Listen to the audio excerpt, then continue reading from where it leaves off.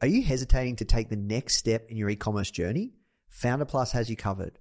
With proven frameworks tailored to your business needs for fast results, a supportive community of over 30,000 like-minded entrepreneurs, and weekly live mentorship sessions, Founder Plus is your key to success. Try Founder Plus today for just $1 for 7 days and start building your dream business with confidence. You can visit founder.com/start $1 or click the link in the description to claim your trial. This is episode number 17 of the Founder Podcast with Matthew Michowitz. What you need is thirst. You need to be a thirsty human who is intent on learning. It's a really fascinating exploration of human potential. Now, the Founder Podcast. Even the greatest entrepreneurs had help. If you want to learn from the most successful founders on the planet, you are in the right place. Branson, Mark Cuban, Tony Robbins, Tim Ferriss, Arianna Huffington, Seth Godin, Steve Case, Gary Vee, Sophia Amoruso, Barbara Corcoran, Damon John. Learn from the greatest minds in business today with interviews hosted by Nathan Chan. This is not your average entrepreneur podcast. The Founder Podcast.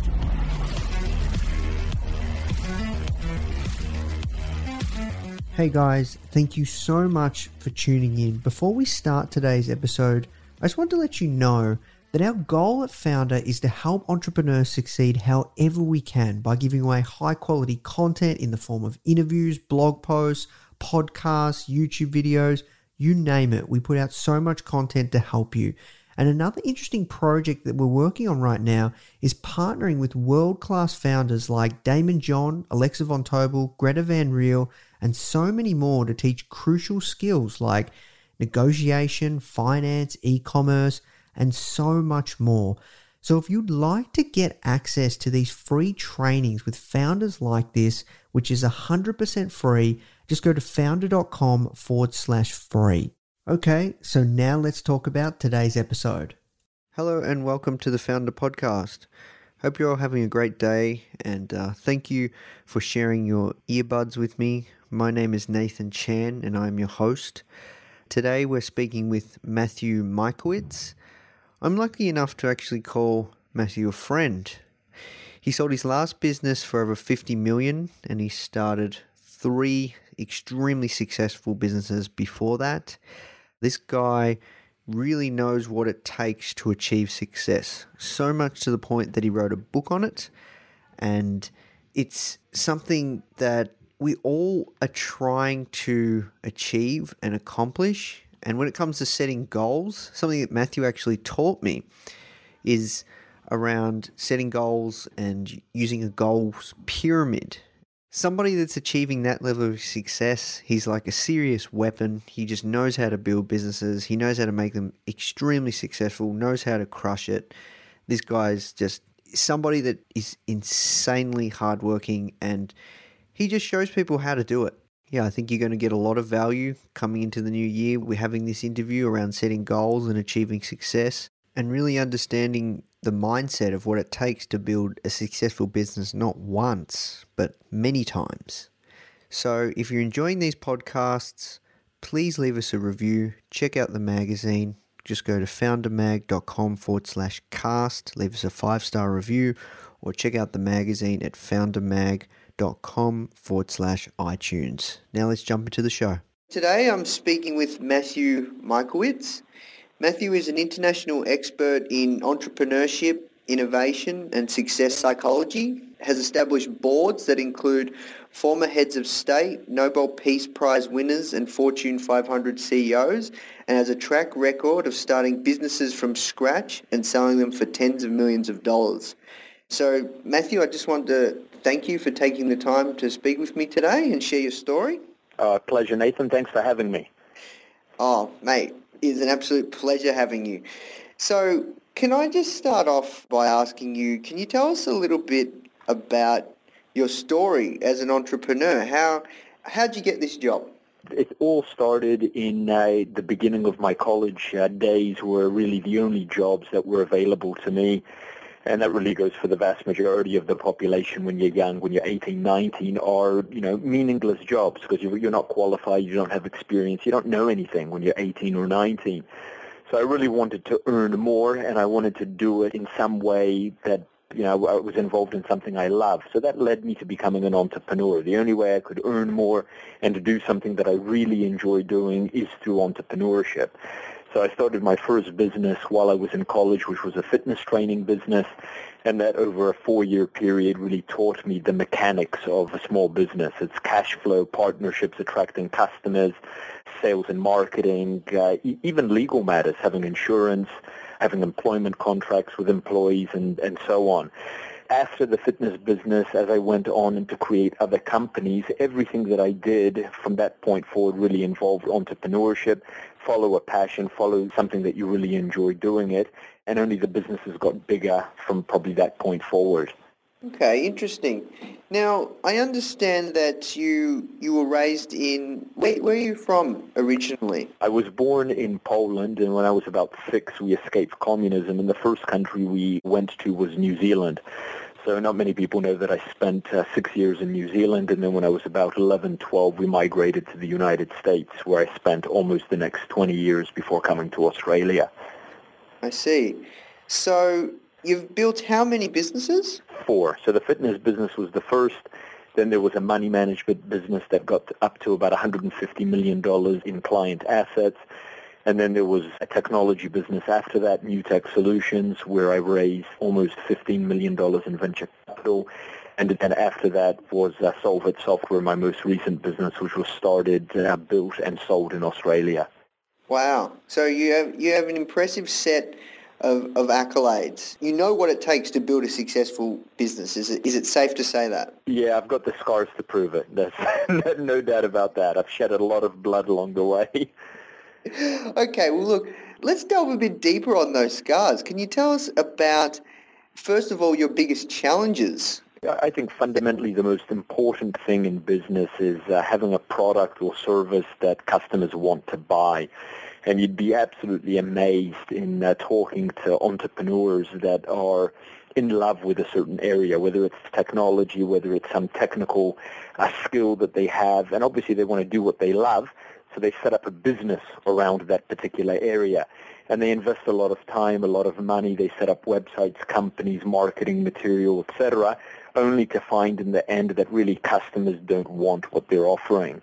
So I think one of the most important lessons that I learned early on is it's not really important what you want to sell. What's really important is what customers want to buy. And if you can really find that out early through whatever method is available to you, then you can create a business, a product strategy, a service offering that has a far greater likelihood of success simply because you're selling something that people want to buy. And many entrepreneurs, unfortunately, like myself, learned that lesson the hard way. Okay, can you tell us about how you learned that lesson the hard way? At the beginning, the consequences in a fitness business or in a money management business are low because you're dealing with consumers, and if you're offering something that consumers don't buy, you can change very quickly and offer them something else, a different product, a different package. But where I learned that was in my first technology business in the United States, where we were commercializing technology that used artificial intelligence. And one of the people in the business had an idea to use that technology and apply it also to intranet knowledge management, so search engines for companies, basically. And we invested years, about 2 years, and millions of dollars building an application for a specific customer need that we thought would be great in the marketplace. And we built the product. It successfully passed all of the technical challenges that we put to the product, and we took it to the marketplace, and nobody wanted to buy it. And it was a failure in the end and got scrapped. And so it really is a painful way of learning that you shouldn't just sit in a room, think up what you think are great ideas, invest in their development, and then take them to market. It should actually start from the end first. You should actually go to the market with your idea, talk to the market about what you want to do, how great the need is, the benefits, all of those kind of things before you even make the first step. Before you do anything, have those conversations with potential buyers. That was a huge learning. and really contributed to the success of my last business, Solvit. Before we built anything, we went and engaged the market in a huge way and interviewed executives, had dozens and dozens and dozens of meetings, understood pain points, what technologies they were using, what benefits new applications might have for them in specific areas before we did anything. And that ultimately we ended up building things that customers wanted. So you've validated the concept before you've even Correct. done anything with the product. Absolutely, because even if you've got the best concept in the world, and even if it is spot on and customers are going to buy it, that concept can only get better if you engage early and get feedback early. So I'm just a huge believer in what I call market-driven development. Develop what the market wants, with engagement with the market each step along the way. So I'm looking for validation, I'm looking for input into the development of the product to make sure that at the end, really my goal as an entrepreneur is to de-risk my journey. And if I can get to the end, a finished product, and have it de-risked along the way that I've been getting validation and I've been getting input into the development, my chances of success are higher. Yeah, no. Have you read The Lean Startup? Yes, absolutely, and the minimum product, all of that, absolutely. Yeah, no, that's definitely a recommended book that goes deep into this kind of methodology of starting a business. Now, I wanted to ask you, a problem that many aspiring entrepreneurs face is they've got plenty of ideas and execution is often the hardest part. And also capital can be a hard part too. So it's a two-part question. One, how do you go about coming up with ideas? And then two, how do you go about, do you always bootstrap your businesses? And if so, what are some great ways to bootstrap it? Yeah, those are involved questions. Let me try to tackle them one at a time. So, look, I'm a fundamental believer that there are some people that can sit in a bathtub, smoke a cigar, and have an epiphany, and it's going to be an idea that changes the world and technology. So if you're one of those entrepreneurs, sit in the bathtub with a cigar, do what works. Most people in my experience, and certainly I'm in that category, don't generate good ideas that way. I can't sit in the bathtub in a vacuum, disconnected from the world, from buyers, consumers, and think stuff up. So I find that good ideas come from interactions. And the more you're out in the market, the more you're talking to just people. If you're looking for just a general idea, just going to shows, going to California and seeing what kind of businesses are being created there, hearing about people's needs or some of the problems that they're facing in business.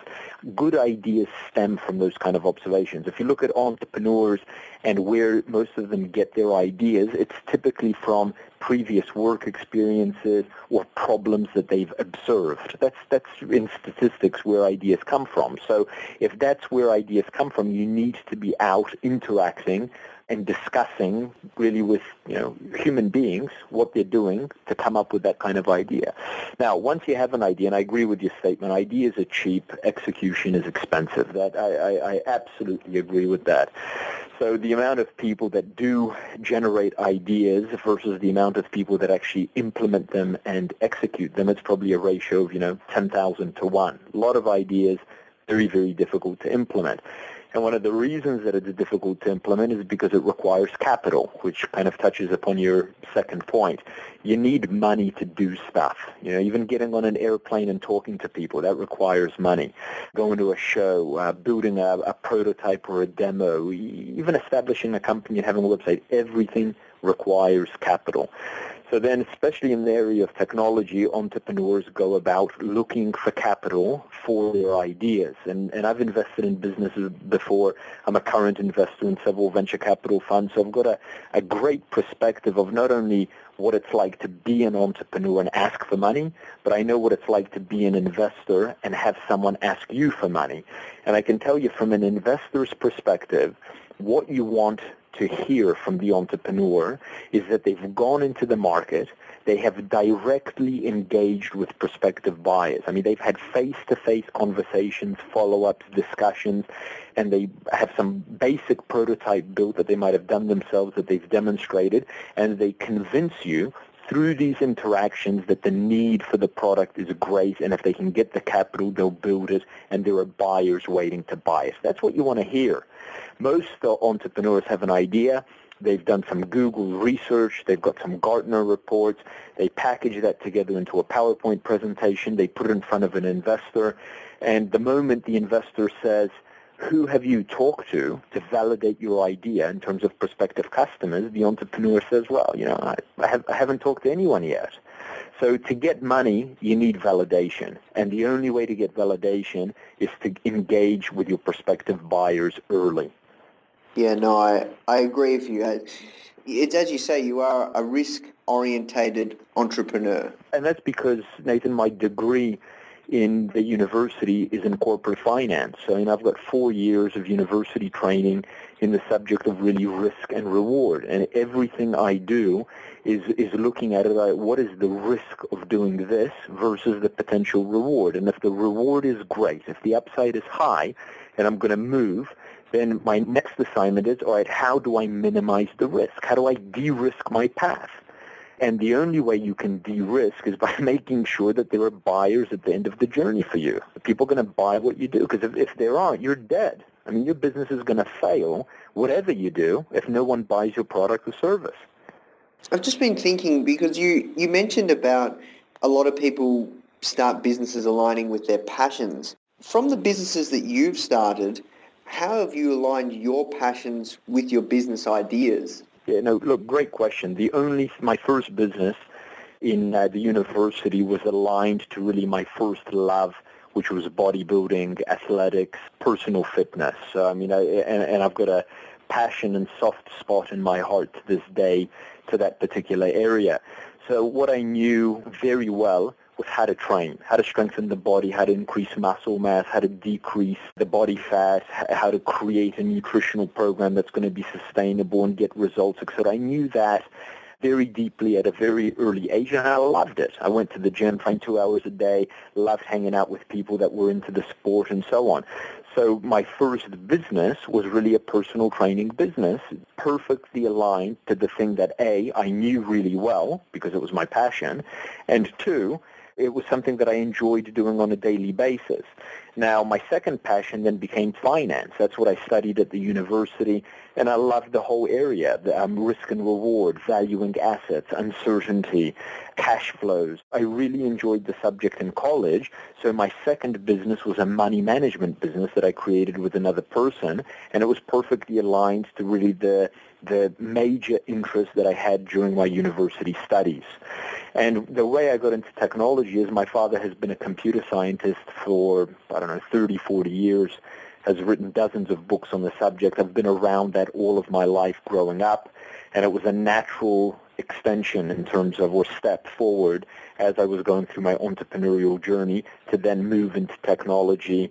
And I got fascinated by my father's research, and we decided to commercialize it. So each business had something that was close to my heart, and it was something that I got very intimate knowledge of and went down to a very deep level understanding it, and that contributed to success.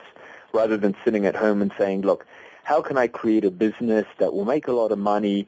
I don't care if I like it or not. In fact, I might not even be interested in it at all. I'm just in it for the money. I think if that's your mindset, your probability of failure is going to be high, because you really don't care about it. It's not your passion. It's not your dream. It's not something that you actually might have a lot of intimate knowledge of. You're just in it for the money. And if that's the beginning of the entrepreneurial journey, that's a very, very dangerous place to be starting with. Hey guys, I really hope you're feeling inspired from today's interview.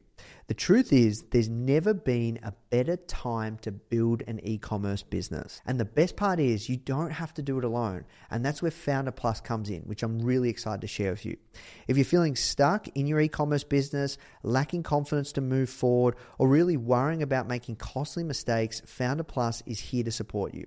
You get access to a customized learning pathway with proven frameworks from successful e-commerce founders for fast results, a supportive community, weekly live mentorship, membership, exclusive savings on startup tools, and 24/7 real human support. Try Founder Plus today for just $1 for 7 days and start building your dream business with confidence. You can visit founder.com/Founder Plus trial or click the link in our show notes to claim your trial. All right, now let's jump back in the show. Yeah, no, that really resonates with me, what you said, because I see it myself. There's a lot of young people out there that just see the finished product of very successful technology entrepreneur and they see the dollar signs when they start the business, and they don't even think about the problem. They just think about the money. And exactly. People want what other people have, but without the work, without the effort, without the risk, without the sacrifice, without even the journey that's involved. They just want the end result. And those people don't understand that the end result came from usually that person's passion. And that passion led to the amount of effort that they put in, the amount of sacrifice and so on, and that the result came from their passion rather than from, them just pursuing the result. yeah, no, and that's an awesome point. Now, it's quite a common thread for people to say, follow your passion, the money will come. And, I think it would be a bit naive for me to say, in your case, that you have just followed your passion. There must be more to it than just following your passion to achieve the level of success you have. And I want to find out how. Like, how is it that you're constantly building these businesses and, being extremely successful with them? Yeah, look, excellent point. And the last book that I wrote laid out kind of the life in half a second, the formula that I've used for the last 20 years in building businesses. And it's one that I've meticulously researched, that, I've gotten hints and clues from mentors. I've picked up bits and pieces along the way. But it all starts, to answer your question specifically, with the first step in that book, and that's to have a specific goal. So if your goal is, I want to follow my passion, well, you can follow your passion tomorrow and starve to death doing it, right? And that doesn't sit well with me as a person, that has a degree in finance. So I want to follow my passion, but what I did, the second part of that statement, and I want to be paid well to do it. So, okay, if that's the goal, there's a financial goal connected to following your passion, that now opens up a whole series of questions, sub-goals, milestones, and things that you need to do to make sure that you pursue your passion in a business way. You're not running a charity. You're not doing it for non-profit or for just the pure love of it. You also want to survive from it. This is how you're going to support your family, feed your family, make a livelihood from it, and so on.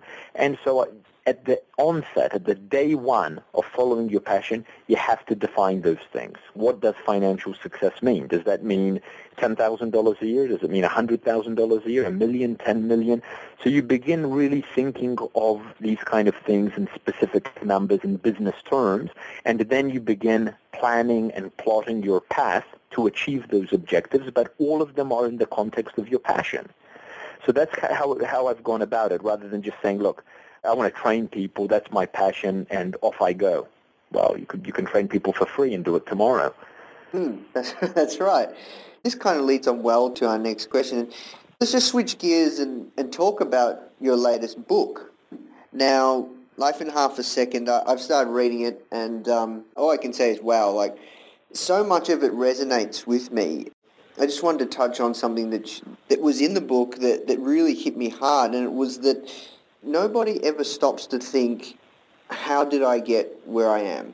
Why am I here? Why am I doing what I'm doing? And you mentioned that companies always, when you're working in a business, people are always taking stock. They're looking at where the company's going, the direction of the company. But a lot of people fail to stop and look at the direction of their life and ended up where they are today. And yeah, I just wanted to hear your take on that. And can you tell us a little bit more about that book? No, look, great observation, and again, the book came out of a passion of mine. So it's a book about success, and it's unlike other books where it's based on people's opinion. I'm really interested in the subject of success from a science point of view. Are there things that are proven to work? And by proven, I mean studies have been conducted by Tier 1 universities, and they conclusively show that if you do these things, you're more likely to succeed. That's kind of how I approach this subject. And the reason it's been a passion is because so much is at stake when you're an entrepreneur. Your house could be on the line. You might, if you fail, you might go bankrupt. You might not be able to feed your family. So the difference between an employee and an entrepreneur is, as an employee, the only thing at stake is your job. And if you lose your job, well, guess what? You'll be paid out your annual leave and notice periods and so on, and then you go and find another job. That might be stressful for some people, but that for me is not high stakes.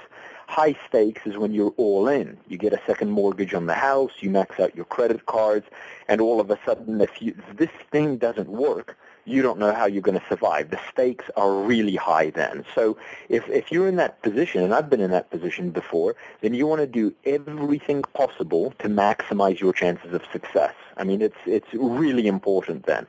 So the subject of success is close to my heart because as an entrepreneur, I wanted to succeed because the thought of not succeeding was scary. I mean, the risk is higher. And in the last 20 years, as I've been interested in the subject, I've been collecting studies, collecting information, talking to people, really collecting knowledge and material that I thought one day I'd put into a book and kind of distill the essence of what success is about in the simplest terms possible. What are some simple steps that people can follow that are proven to work, and if they do it, they're more likely to succeed. So that's the background of the book. And if we go to your question about, the people not really paying attention to how they got to where they are, the reason for that is that we get into a routine. Even in college, even in our study days, we enter a routine of life. We get up in the morning, we might go for a jog, we eat breakfast, we answer emails, we go and study some subject, or we go and work somewhere, and life just rolls on. And as we take each day at a time, stuck in our routine, doing the same thing over and over, all of a sudden, weeks pass, then months, then years, and then, we graduate, we move from one job to the next, and so on, and everything is kind of reactive. And few people kind of put their head up from that routine and say, you know what, hold on for a second, just time out, just stop everything for a second. Where am I going? Like the path that I'm on, this routine that I'm doing every day, every week, where's that taking me? Where am I going to be 1 year from now? Where am I going to be 10 years from now? They kind of, pop their head up and have a look into the future.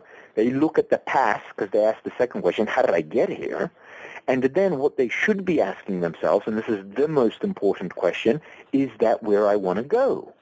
And this is like the beginning of the conversation with yourself, because if you look into the future and say, you know what, in 10 years from now, this is where I'm likely to be, and then you say, do I want to go there? And the answer is no.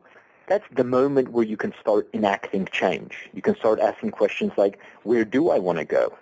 What do I enjoy doing? Where would I like my life to be in 10 years? So I wrote that at the beginning of the book because I just see people doing the same thing every day, plowing ahead. There's mortgages to pay. There's kids to take to school. There's tasks to do at work. The days are flying past. The weeks are flying past. The months, the years. Then we become old people, and then we say, Jesus, where did it all go? It happened all so fast. So I'm advocating take time out. Stop. Think strategically about where you are and where it's heading, and ask yourself, is that where I want to be going?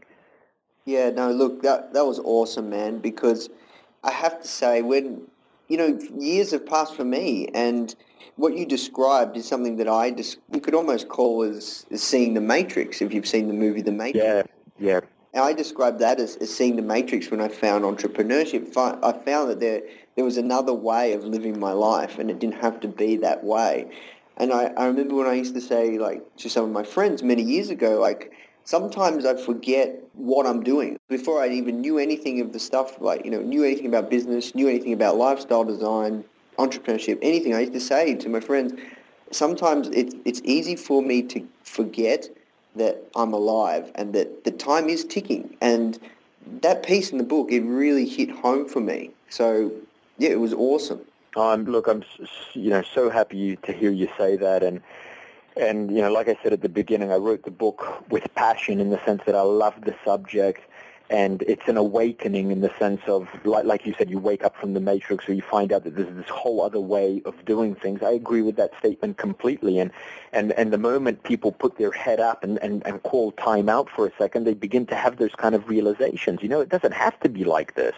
I'm a free person. I'm not living in some communistic country where they tell me what to eat and when to go to bed and what to work. I'm a free person. I can live my life any way I want. So is this the way I want to be living? Is this what I want to be doing? It's critical people have those discussions with themselves. Yeah, no, it's spot on. I love it. That was awesome. So let's say somebody they've woken up and they see that things can be done differently. What's the next step? Where do you start? This is a great question that can almost be answered in the same way as the validation of a product or service in terms of engaging with the market. The first step, and I believe this with hand on heart, Nathan, that the first step, if you think you want to do something, say you're stuck in a job you don't like, your passion is photography or art or gaming or athletic sports, and you actually want to now do something that's aligned to your passion. You think, you know what, life's just too short. I want to do something I care about that I really enjoy. I want to make a change. The first step should be find people that are already doing what you want to be doing. So in other words, ask yourself, actually, who has the kind of life that I want? And I'm not talking about houses, cars, titles, distinctions, awards, wealth, any of that kind of stuff. I'm talking about who's living the kind of life in the sense that they're doing something that I want to be doing, and they're making a living from it. They're successfully doing it. Who's doing that? Once you identify those people, you need to talk to them. You either need to, if they're famous, listen to podcasts, go to events where they speak, read books that they've written, or if you can get access to them and have a cup of coffee or have a conversation and ask the questions, how did you get here? What did you do? What's your journey been like? How can I do what you're currently doing? Because those conversations kind of are your market research. The future you is telling you how to get there, what your next step should be, what are the things you should be focusing on. And as you learn more about what that person is doing, you might think, this isn't like I thought it was. Actually, I might want to do something else. So you're doing research before making the first step. Yeah, no, great response. And this leads on perfectly to our next question, and that is, you managed to get Frank Abagnale as one of your board of directors for one of your companies. I know that you've met Arnold Schwarzenegger. You've had lunch or dinner with him. I know you've touched with Bill Gates, CEO and Bank of America. So you're very good at connecting and building relationships with these influencers, people that have achieved greatness and amazing things. So I want to know, how are you doing that? Look, great question. I mean, let's pick up Frank Abagnale as a case study that we can go through in a couple of minutes, and I'll tell you what I did that millions of other people didn't do.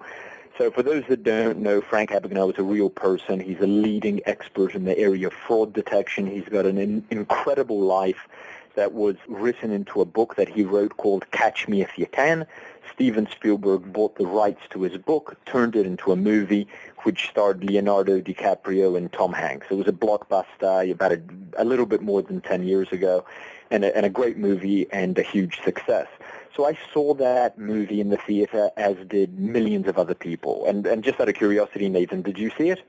Yes. Yeah, okay, so you know the movie I'm talking about. So at the end of the movie, it says, what is Frank Abagnale doing today? And it says that he's running a world-leading agency on fraud detection. He advises banks. He advises CEOs about upcoming threats and identity fraud and all of these new fraud threats that are facing banks, financial institutions, and other organizations.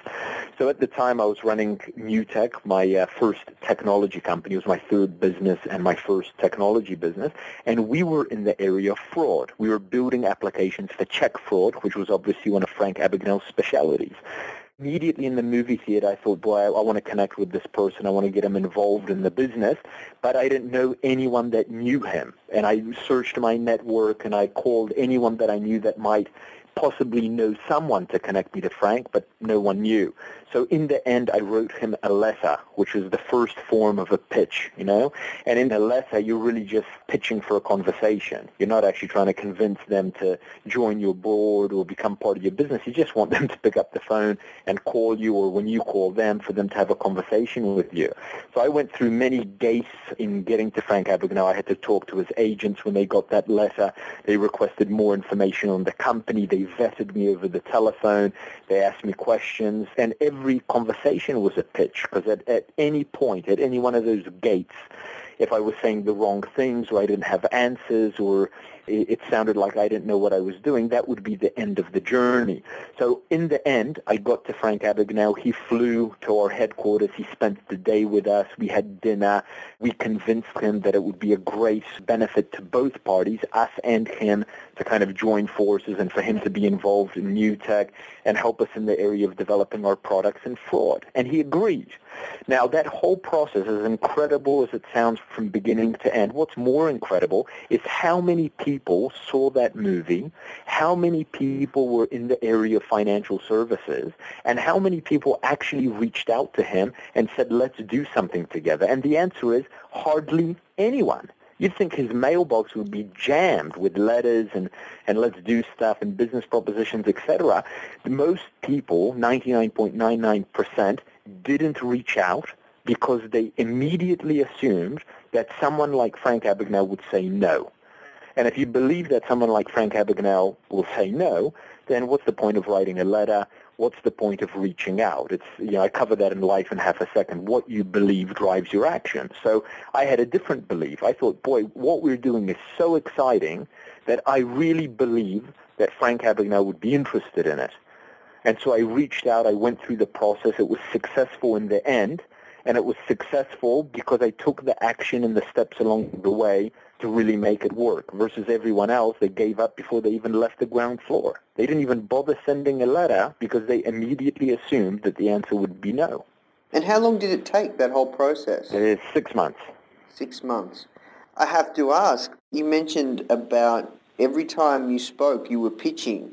You were making sure that you were pitching correctly. What do you mean by that? When you pitch, you have to understand that the objective of every pitch is to get you to the next stage of the conversation.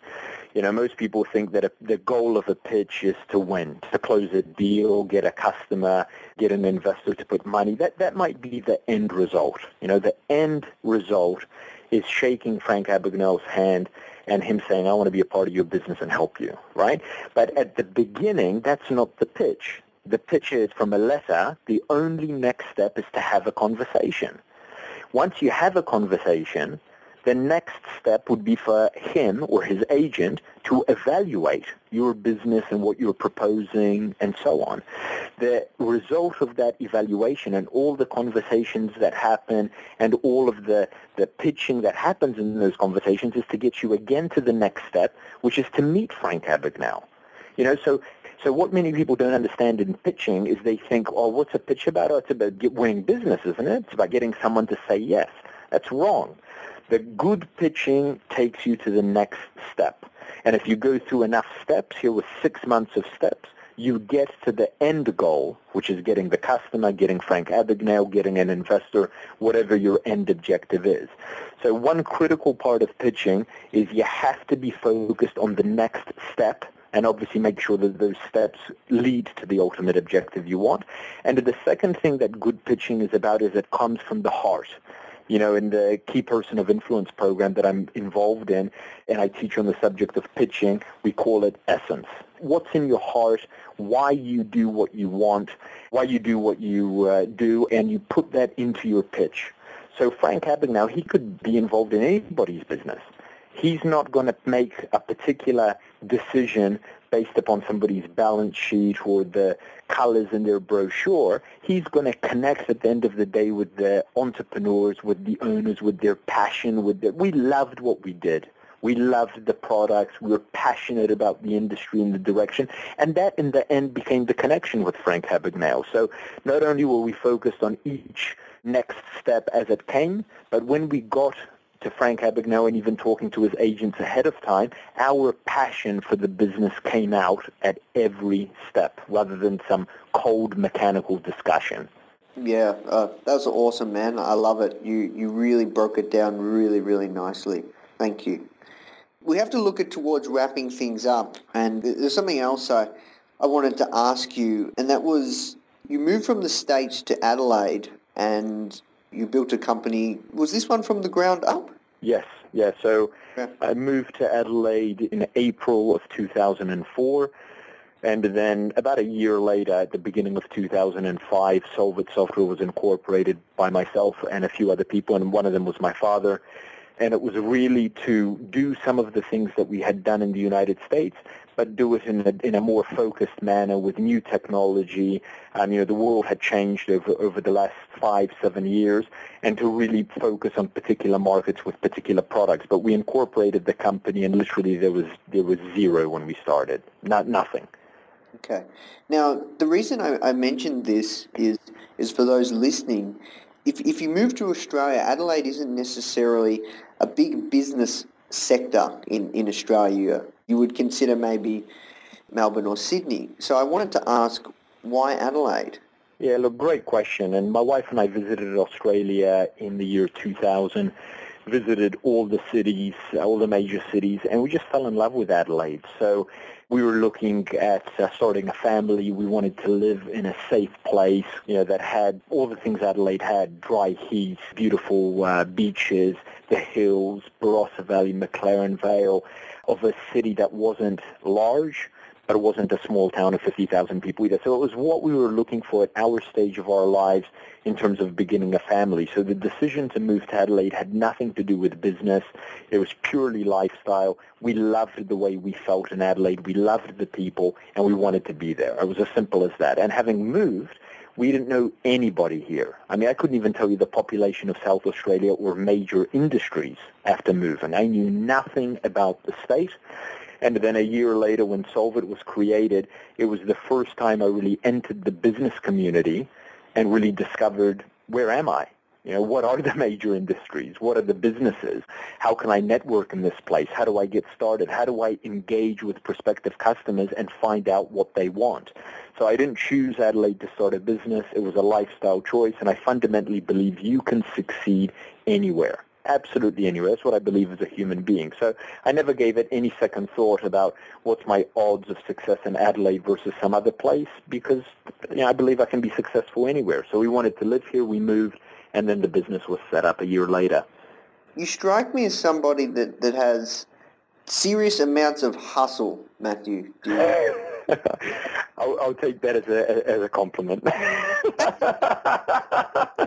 I think it's a common trait amongst successful entrepreneurs. They don't take no for an answer, and they just got this serious drive. And I want to really try and unpack where you think this drive comes from. Where do you think this inner hustle that you have comes from? This zest to want to learn more, this zest to get out there, this zest to grow this business. Because I'm convinced that it's got to take a lot more than best practices.